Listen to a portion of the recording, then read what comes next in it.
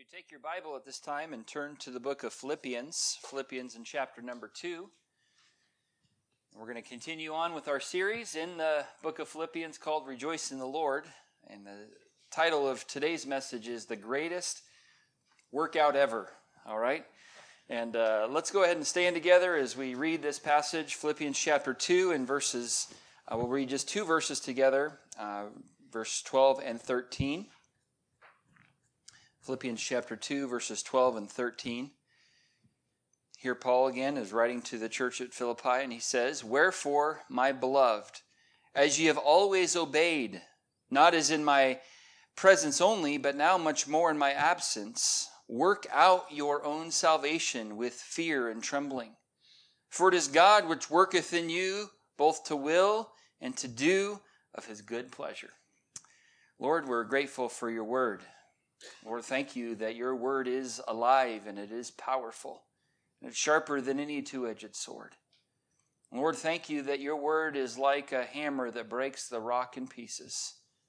And Lord, your word changes lives and it's able to make us wise unto salvation. Lord, I pray that you would use your word today to accomplish your purposes. And Lord, I pray that you would make the word of God, make this message powerful in each of our hearts and lives. And Lord, I pray that it would change our lives and make us more like you. In Jesus' name we pray. Amen. Thank you. You may be seated. The greatest workout ever. So, of course, that begs the question about the other workouts that we have. How many of you, honestly, enjoy exercising? Would you raise your hand? Oh, look at you. Crazy, crazy people. I figured there would be a few. I didn't realize there would be that many who actually enjoy exercising. There does come a point in most people's lives when exercising ceases to be fun and becomes a lot of work and difficultness. I was reading here about, somebody wrote here, daily exercise for the non-athletic. And so, of course, that piqued my interest because I fit in that category, the non-athletic. And so they said, here's a calorie guide citing a recent medical association report. Proper weight control and physical fitness cannot be attained by dieting alone. Many people who are engaged in sedentary occupations do not realize that calories can be burned by the hundreds by simply engaging in strenuous activities that do not require physical exercise. I'm thinking, this is kind of the shortcut I've been looking for. So here's the guide to calorie burning activities and the number of calories per hour that they consume. Okay, beating around the bush, 75 calories an hour. Jumping to conclusions, 100 calories per hour. Climbing the walls, 150 calories an hour.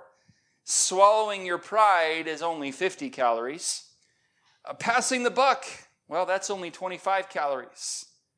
Throwing your weight around, depending on your weight, 50 to 300 calories an hour. Dragging your heels, 100 calories. Pushing your luck, 250 calories. Making mountains out of molehills, 500 calories. Hitting the nail on the head, 50 calories. Wading through paperwork, 300. Bending over backwards, 75. Jumping on the bandwagon, which happens quite a bit during this time of year, 200 calories an hour. Running around in circles, 350. Eating crow, 225 calories. Tooting your own horn, only 25 calories.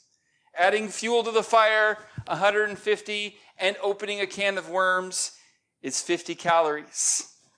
I read also this week about a retired couple who decided that they should start walking 2 miles a day to keep in shape and to get into shape. So they chose to walk a mile out on a lonely country road, so that they would have no choice but to walk back. So their plan was to walk 1 mile and then turn around and walk back. At the 1 mile mark on their very first venture, the man asked his wife, "Well, We made it to the 1 mile. Do you think you can make it back all right, or are you too tired? Oh, no, she said, I'm really not tired. I can make it back okay. Oh, good, I'm glad you said that, he replied. I'll wait here. You go back, get the car, and come get me. And that's the idea that a lot of us have when it comes to physical exercise, right? 1 Timothy chapter 4, Paul is writing to a young man by the name of Timothy. In chapter 4, verse 7, he says, refuse, Timothy, profane and old wives' fables, and exercise thyself rather unto godliness. For bodily exercise profiteth little, but godliness is profitable unto all things, having promise of the life that now is and of that which is to come. So here he's saying that bodily exercise is profitable, but not as profitable as some people make it out to be. Some people think it is all that life is physical exercise. And that is what their whole world revolves around. Not that physical exercise is bad, because it does profit, but it only profits little. But godliness is profitable, according to Paul, unto all things, having promise of the life that now is and of that which is to come. But it takes exercise. He says in that first verse in that passage, exercise thyself rather unto godliness. Godliness is not something that happens just on accident. It requires effort. It requires work. It is a workout. Perhaps you've heard of the job occupation as a physical trainer or a personal trainer in a gym. You join a gym and they say, hey, with your membership, you get your own personal trainer. Someone who's there to coach you and to inspire you and to motivate you and to chew you out when you don't show up on time and all of that. Well, in this passage, Paul is acting very much like a spiritual personal trainer, where he's saying, here, spiritually, here's what we need to do. And so this morning, I want you to notice with me 3 truths that Paul wanted to convey to the Philippians about the greatest workout ever. First of all, he gives them a very important compliment. In verse number 12, he says, wherefore, my beloved, as ye have always obeyed, not as in my presence only, but now much more in my absence. First of all, in this compliment, we see that they were special. They were super special to Paul. He said, wherefore, my beloved. The word beloved means dear. Not like the deer that you shoot, but the deer that is something very special and precious to someone. If you look over in chapter number 4 and verse number 1, I want you to see that Paul uses this word twice, referring to the Philippians in this verse alone. He says, therefore, my brethren, dearly beloved and longed for, my joy and crown, so stand fast in the Lord, my dearly beloved. There was a special relationship that Paul had with this church family. They were very special to him. The title beloved is only used for those who are held in closest esteem. This title exhibits an attitude of being dear and favorite. It is used especially of Christians who are bound together mutually by the love of Christ. It is a title of dignity and honor. And the believers at Philippi held a dear spot in the heart and mind of the apostle. And he was bound to them. Cornerstone Baptist Church, as I look out this morning and see people that are beloved to me, you're dear to me. And so being special, and so he gives them the compliment that they're very special. And I want to let you know that you are very special to me as well. And you're ultimately special to God, and that's the most important of all. But notice not only were they special, but they were submissive. They were submissive back in chapter 2, verse 12. Wherefore, my beloved, as ye have always obeyed, not as in my presence only, but now much more in my absence. Paul was aware that His future was not certain, and he encouraged these special believers to remain obedient. But they had been obedient. They had a track record of being obedient. When the Apostle Paul noticed something in their church life that needed to be addressed, he would address it, and they responded. How about you? How about me? Are we submissive and obedient to the Lord's direction and correction? Or do we say, look, I'll listen as long as it agrees with the way I'm living, but if it's asking me to change, go talk to the next guy because I'm not going to change. Because I'm a Baptist and we don't like change. Are we submissive and obedient to the Lord? Is our heart hard? And do we have some walls up that, you know what? I'm not going to listen to you.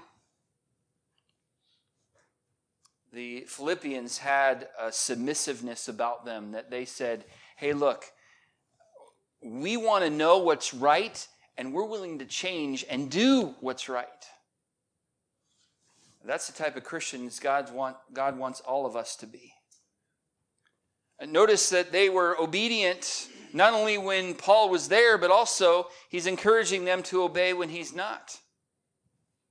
Now, he's not saying obey me. He's ultimately saying, I want you to obey the Lord. But how about us? Are we obedient on Sunday mornings when we're in church? I mean, hopefully, right? It's because we're all watching each other and we're all holding each other accountable on Sunday mornings. But what about on Monday mornings when it's just you? How about on Monday nights or Tuesday nights or when no one else is watching? Are you still obedient to the Word of God and to the truth of the Lord? Are you obedient when others are watching and when they are not? David, the man after God's own heart, he was the sweet psalmist of Israel, wrote a good chunk of those psalms, 150 psalms in the book of Psalms. He wrote most of them. And of course, he was used in a great way by the Lord, and he was referred to by God as the man after God's own heart. Well, he must have been perfect, right? He must have always obeyed in every situation. Well, most of us who know the life of David know that there is a big asterisk next to his name. With adultery and murder that he committed. But yet when he was confronted with that sin, how did he respond? Quite different than Saul did. When Saul was confronted by Samuel regarding his sin of disobedience to God, he began to justify it. He began to explain it away, but not David. David said, I am the man. David said, I have sinned against the Lord. And he wrote a psalm to talk about his confession. How do you act when someone may confront you with your sin? Are you going to be hard-hearted and try to justify it, try to explain it away, give all these excuses? Or are you going to say, you know what? You're right. I've sinned. And I needed you to say that in my life. Thank you, friend, for showing me who I really am.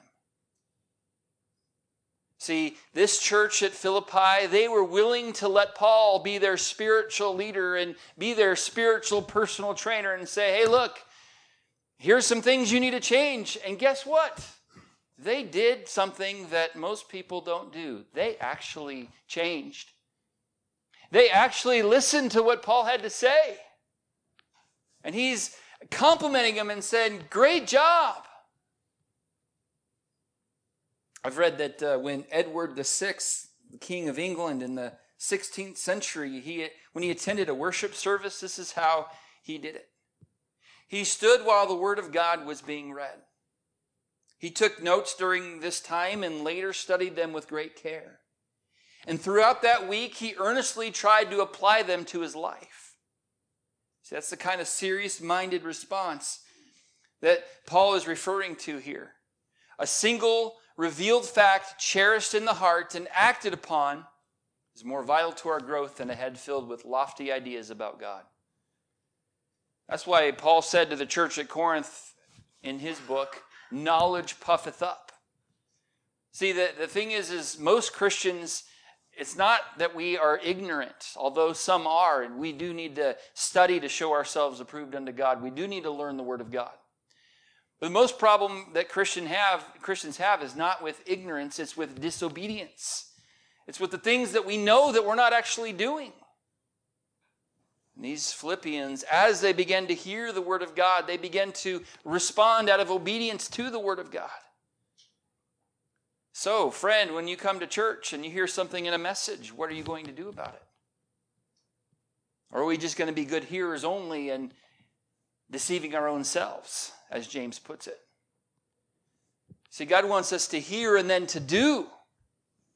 It's not enough to just hear, we got to do it. The Bereans in the book of Acts, they were more noble than those in Thessalonica in that they received the word with all readiness of mind. So every time the Word of God was open, whether it was in a church service, whether it was in a personal time of devotion, they were receiving the Word of God with all readiness of mind. They were saying, Lord, I want to hear what you have to say, and I'm willing to change if you call me to change. Does that describe you? Yes, you're special to me, but are you submissive to the Lord? I hope the answer is yes. And if not, maybe that's a good decision to make today. Maybe that's the first change to make. Is to say, Lord, I'm going to be submissive to you. If it's in your word and it's true, I'm going to change my life accordingly. Problem is, a lot of us want to change, and a lot of people have changed the Word of God to fit their life. Friend, you can't do that. The Bible gives some stern warnings about those who tamper with the Word of God. When you try to make it say something it's not really saying, you're in dangerous territory, my friend. But the Philippians, they were submissive. They were like the Bereans who received the word with all readiness of mind. And so, first of all, Paul, the spiritual personal trainer, comes in and says, all right, Philippians, first of all, I want to say you're special to me. And I'm so thankful that you've been so submissive. Now let's get to the work. And that leads me to second today, the charge he gives them. He gives them an important charge. At the end of verse 12, well, let's read verse 12 again. Wherefore, my beloved, as ye have always obeyed, not in my presence only, but now much more in my absence, here it is, work out your own salvation with fear and trembling. Work out your own salvation with fear and trembling. Now, I'll just say this to some. This is a very confusing verse because it kind of brings some red flags in a lot of people's minds like, hey, I thought we couldn't work for our salvation. Remember, I just asked Zach a few minutes ago, is there anything you can do to earn your salvation? And he said, absolutely not. And he's correct because that's what the Bible teaches. And so we're called here to work out our own salvation. So first of all, notice the what of this charge. We are to work out our own salvation. Now, to make things very, very clear this morning, we are saved by grace through faith alone. Notice works are not mentioned in that statement. Romans 11 and verse 6, Paul says to the Romans, and if by grace, then it is no more of works. Otherwise, grace is no more grace. But if it be of works, then it is no more grace. Otherwise, work is no more work. I call this the tongue twister of the Bible, but here it is. Well, and that in Romans chapter 7, when he goes, the things that I would do that I don't do, and the things that I don't want to do, I'm doing, and that's another tongue twister. But Romans 11:6, he says, look, it can either only be by grace, or it can only be by works. And we're told in Isaiah that all our righteousnesses, all the works that we could ever muster up in our human strength are but filthy rags in God's eyes. And so we know that it is not of works. In Ephesians chapter 2, most of you may be thinking of this reference right now. For by grace are ye saved through faith, and that not of yourselves. It is the gift of God, not of works, lest any man should boast. So it's nothing that we can do to get ourselves saved. But that's Ephesians 2:8-9. Notice verse 10 of that passage. So we're not saved by works, but verse 10, the very next verse says, "For we are his workmanship, created in Christ Jesus unto," what are the next two words? Does anybody know? Good works, which God hath before ordained that we should walk in them. So we're not saved by works, we're saved unto works. Here's the statement on your outline if you're taking notes this morning. While we cannot work for our salvation, we should work out our salvation. Here's what we're going to be talking about this morning is, what does that mean? The greatest workout ever. Before we get into it, I do want to cover here three aspects of salvation. Three, I guess you could call them phases of salvation. First of all is justification. And this means that we are saved from the penalty of sin.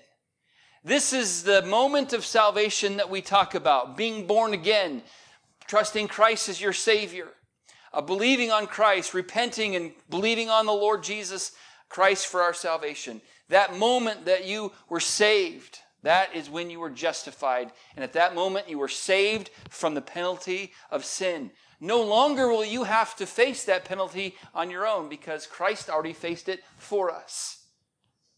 Justification. You've been justified.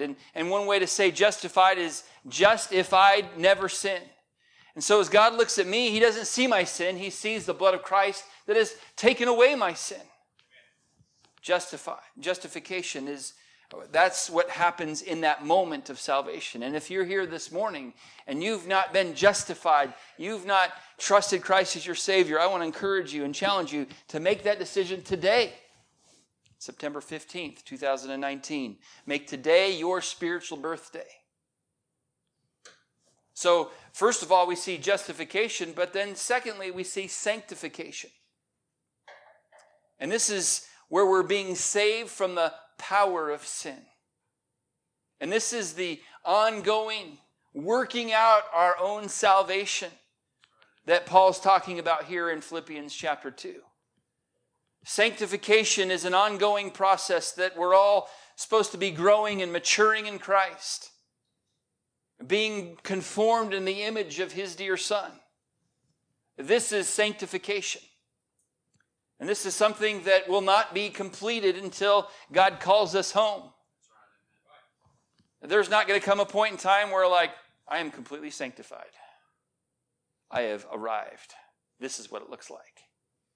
That's not going to happen for any of us until we get to glory. And aren't you glad this isn't what it looks like? That's not really motivating. You're kind of the before picture, not the after picture. Come on. But sanctification is the second phase. And then thirdly, and this is what I'm looking forward to most, and that is glorification. Saved from the presence of sin. And this is going to be someday in the future when we're in the presence of the Lord in glory. Miss Connie's brother just went to heaven yesterday afternoon about 1:30. At that moment, he was glorified. The glorification took place in his life at that moment. And he has been saved from the presence of sin. No longer will he be tempted to think something wrong, say something wrong, do something wrong. It's over. I'm looking forward to that. But that's not going to happen in this life. It's going to happen in the next. 3 phases or aspects of salvation. I want us to make us very clear on this because a lot of people confuse verse number 12 and say, look, you have to work for your salvation. No, it says work out your salvation. Big difference. Big difference. You see, working out our salvation means that we're growing in Christ. And Peter tells us to do that at the end of his epistle in 2 Peter 3:18, grow in grace and in the knowledge of our Lord and Savior Jesus Christ. To him be glory both now and forever. Amen. Now, I know maybe what you're thinking. You're like, growing in grace, exercising yourself unto godliness. That sounds like work. I thought the Christian life was supposed to be like a cakewalk. You know, this easy peasy, lemon squeezy. Actually, many times it's difficult, lemon difficult. Okay? Sometimes it's hard. Sometimes it requires some effort and some discipline and some sacrifice, some self-denial. Jesus said, deny yourself, take up your cross and follow me. It's not like, hey, all of your problems are solved and your life is going to be a cakewalk now that you've gotten saved. No, sanctification in this world, in this present world, requires a little effort. It requires a little discipline. I read this story here. This is an older story back in 1972, back before I was even alive. But on Saturday, December 23rd, 1972, Richard Knecht of Prospect, Oregon, set out to shatter the existing world sit-up record. For the past 6 months, a Marine Corps captain had held the record with an amazing 17,007 sit-ups at once. Well, Knecht was determined to capture the title for his family team, which tours the nation demonstrating the utmost in physical fitness. He began the grueling attempt in Idaho Falls, Idaho, and 11 hours and 14 minutes later, he had shattered the record with 25,222 sit-ups. I can barely do 2 sit-ups. Now, this obviously probably took a lot of years of training in preparing for this tremendous feat, right? Well, not as many as you might think, because when he set the record, Richard Knecht was only 8 years old. If an 8-year-old can put that type of effort into that type of a record, how much more should we as believers put some effort into working out our own salvation and growing in Christ and maturing in Him and growing?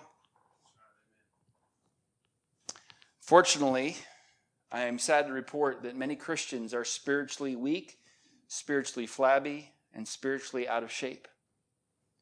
But this isn't something new. You see, there were many Christians in the New Testament who failed to work out their own salvation.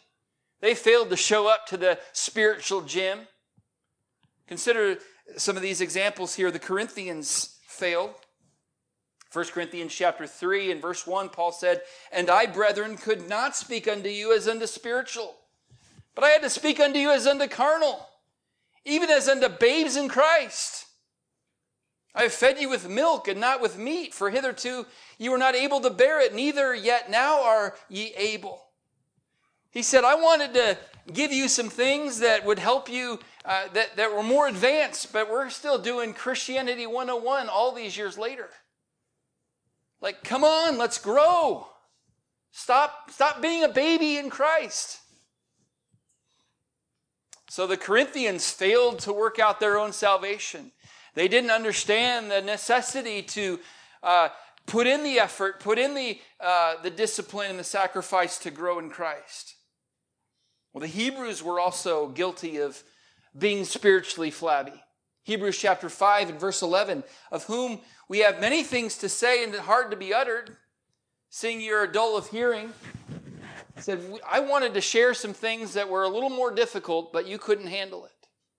He said, for when the time ye ought to be teachers, ye have need that one teach you again, which be the first principles of the oracles of God, and are become such of need of milk and not of strong meat. For everyone that useth milk is unskillful in the word of righteousness, for he is a babe. But strong meat belongeth to them that are full age, even those who by reason of use have their senses exercised to discern both good and evil. So the author of Hebrews is also chiding these Christians for not growing, for not working out their own salvation. And as a result, they weren't effective. See, the idea is that I get to the point where I can then become a spiritual personal trainer to someone else. And I can help someone else grow. But the problem is, a lot of Christians aren't willing to put in the effort, to put in the work, to put in the discipline, because we're too busy with our own lives. Okay, so let's take this example here of being physically fit. How would one do that? Well, first of all, diet would be one that we would hit. Exercise is one. We'll get to that in a second. But usually personal trainers will say, first we need to talk about what's going inside. And then we'll start talking about, the weights and the running and all of that. But you would first address the diet. Remove the junk and replace with the healthy stuff. Spiritually, same thing. Let's look at our diet. What are we consuming with our lives? What kind of influences are we inviting into our lives? What kind of media are we allowing in our lives? These are, in many cases, many Christians are so addicted to the junk of this world that they don't like the taste of healthy stuff, spiritually speaking. Bible, that's boring. That's not exciting. That doesn't have the lights and the glamour and the drama and the action and the violence. The problem is we're consuming too much junk that we've lost our appetite for the good stuff. So I want to encourage us as believers to take inventory of our spiritual diet. And by the way, some of us are pretty careful to do that with our physical diet, but we're less concerned and less careful about our spiritual diet. Can I encourage you? Bodily exercise profiteth little, but godliness profiteth unto all things. Let's get the priority where it needs to be, and it's not on our bodies. Now again, I'm for taking care of the temple. I'm for having healthiness because we have one vehicle in which to serve the Lord, and that's the body God's given us. However, our body is not going to live forever. And if this is where we're putting our affection, and this is where we're putting our time, and this is where we're putting our whole heart and mind in, friend, you're putting in something that's going to burn someday. I would encourage you to focus on making sure that your spiritual diet is healthy. And then we get into the exercise, right? Again, the first day of exercise isn't so bad, but then you're all sore the next day for like 3 days. That's my least favorite part of exercising is the day after the first day. Then your legs are yelling at you, and you can't even laugh. You can't cough. You can't sneeze without your stomach crying. I mean, it's horrible.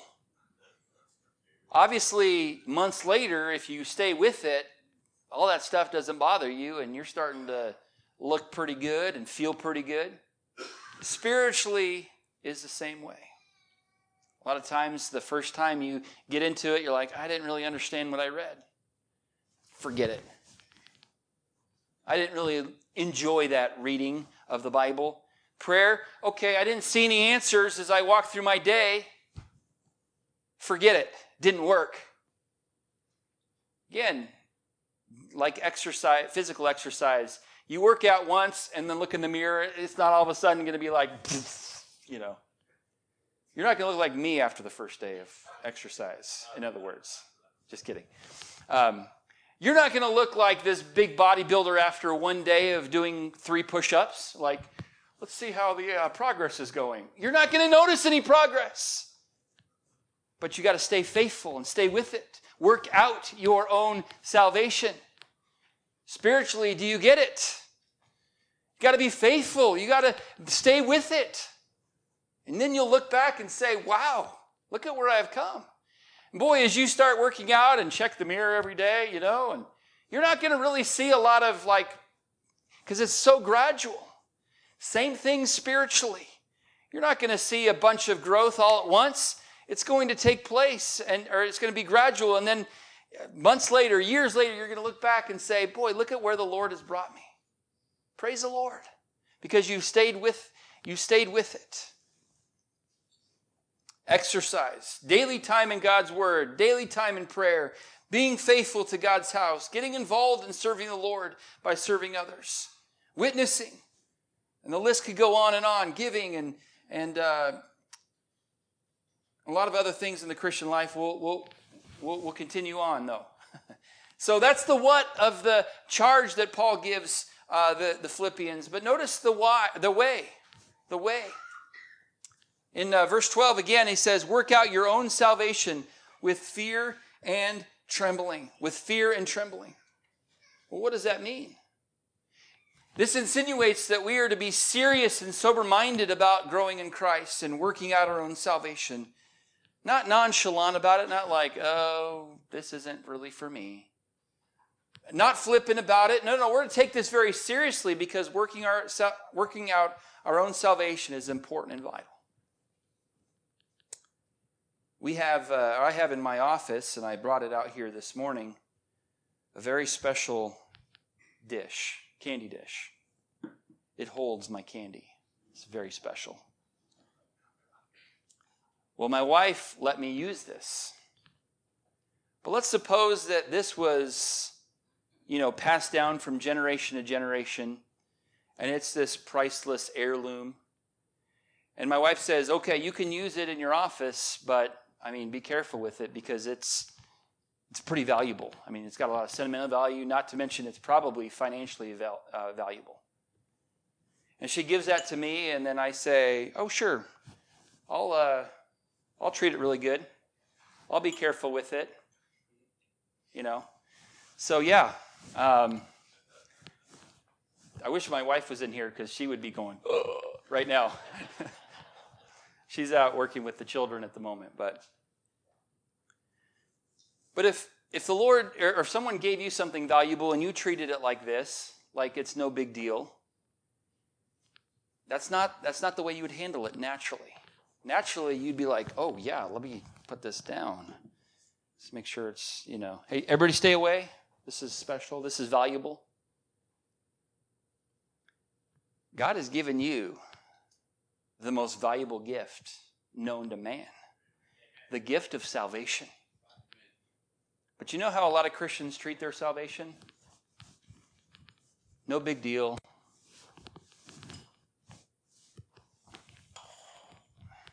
No big deal.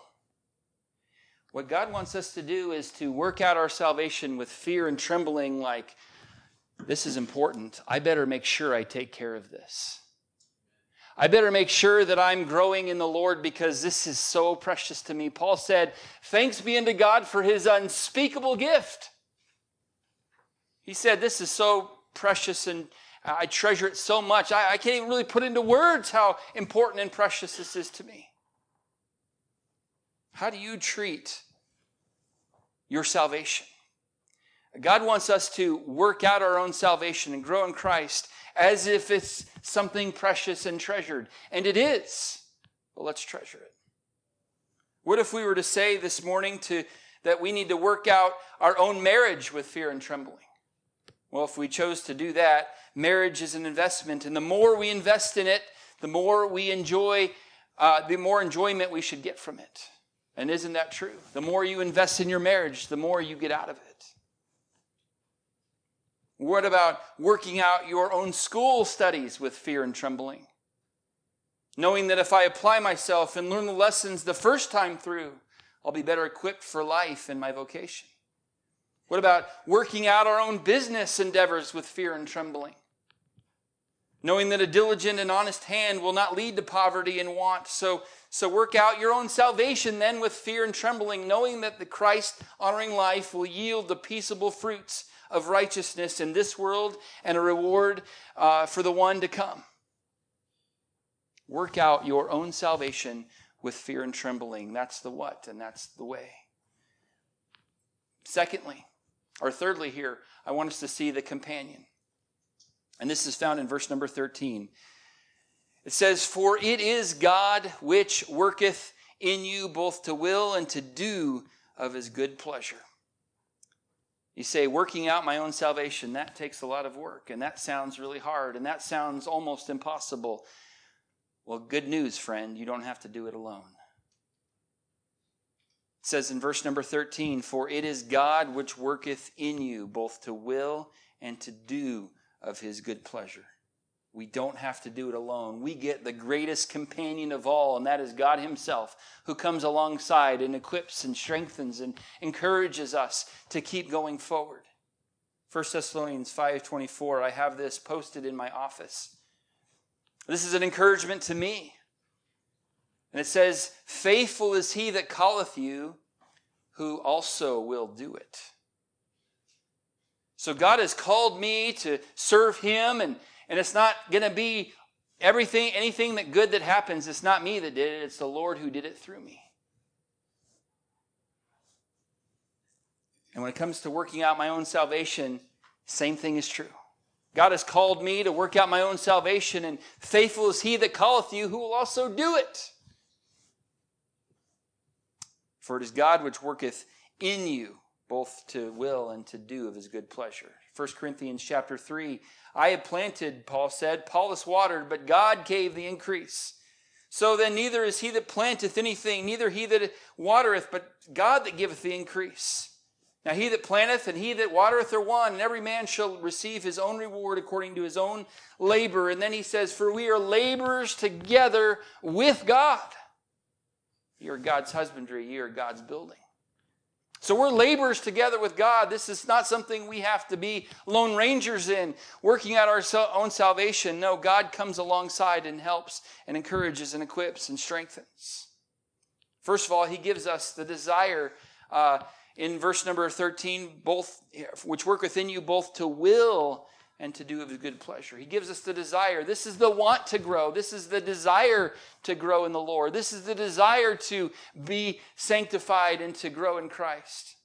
Paul certainly had a desire in Philippians chapter 3, verse 10, that I may know him and the power of his resurrection and the fellowship of his sufferings. And later he said, I press toward the mark for the prize of the high calling of God in Christ Jesus. He had a desire to keep growing. Should be natural.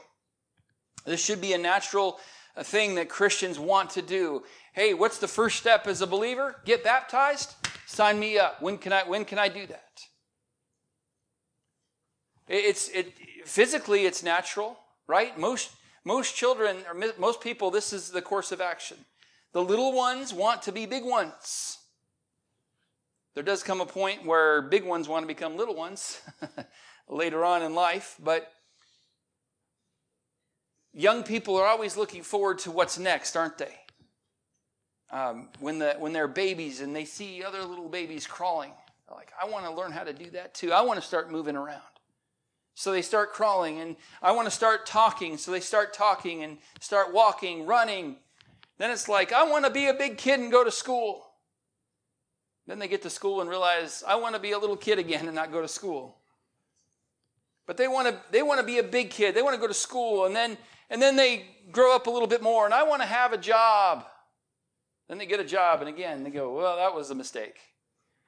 You remember guys when you wanted to, like, I can't wait till I can start shaving, And you kind of look in the mirror and check, oh, there's peach fuzz. Let me go shave. I need to shave that off. Start shaving.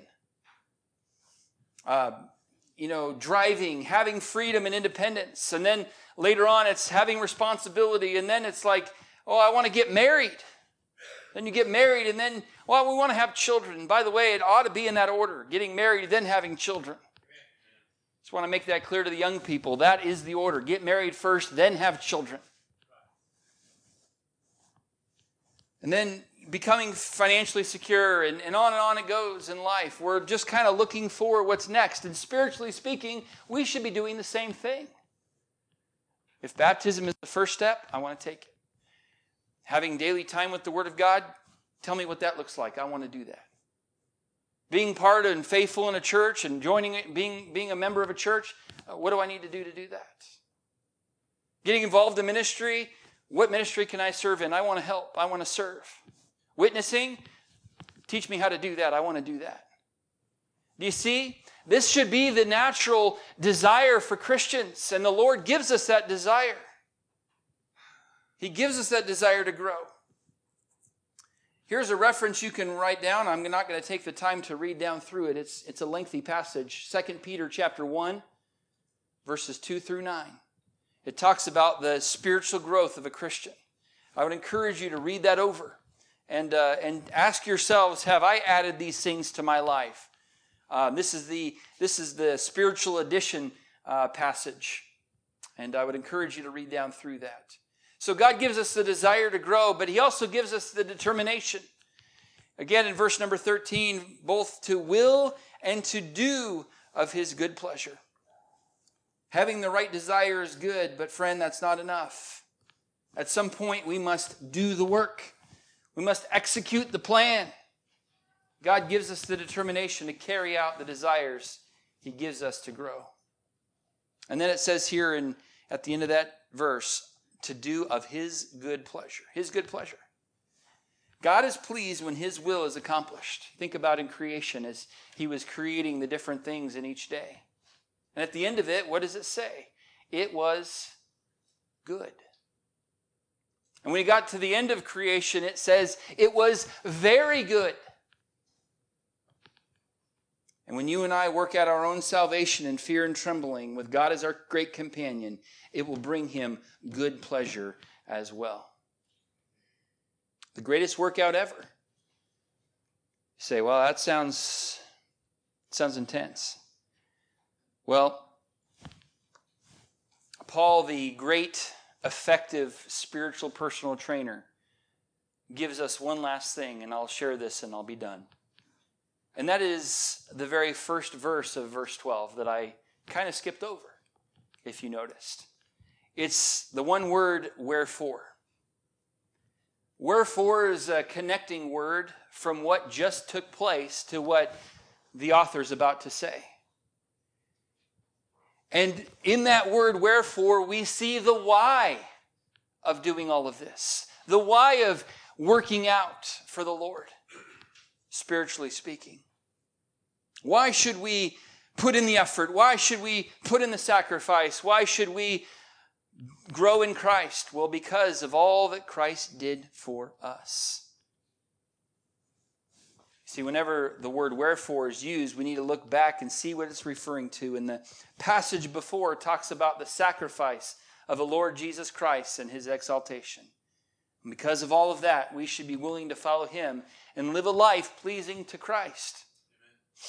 Song we sang a little bit ago, When I Survey the Wondrous Cross, the last verse of that song says, were the whole realm of nature mine, that were a present far too small. But love, so amazing, so divine, it demands my soul, it demands my life, and it demands my all. 2 Corinthians 5 and verse 14 says, for the love of Christ constraineth us, because we thus judge that if one died for all, then we're all dead, and that he died for all, that they which live shall not henceforth live unto themselves, but unto him which died for them and rose again. The greatest workout ever. How are you doing? When was the last time you've been to the spiritual gym? How is your spiritual diet? I would encourage you to make some changes where changes are needed. Let's pray together this morning. Lord, we thank you for this passage of Scripture and how we need to hear it. Lord, I know that as I was studying for this, I was realizing there's areas in which I've become spiritually flabby and out of shape. Lord, I pray that you would help me to work out my own salvation with that fear and trembling, recognizing how precious and how wonderful this gift of salvation is. Help me to be a wise steward of that. Help me, Lord, to work out my own salvation so that I can enjoy the blessings of that, but then also be effective for your honor and glory. Lord, I pray for these, my friends, my beloved church family, that you would help them to do the same. Help us all, Lord, to be submissive to the Word of God and to the spiritual encouragement that we've received this morning. Help us to be submissive, not just good hearers, but doers of the Word. We pray these things in Christ's name.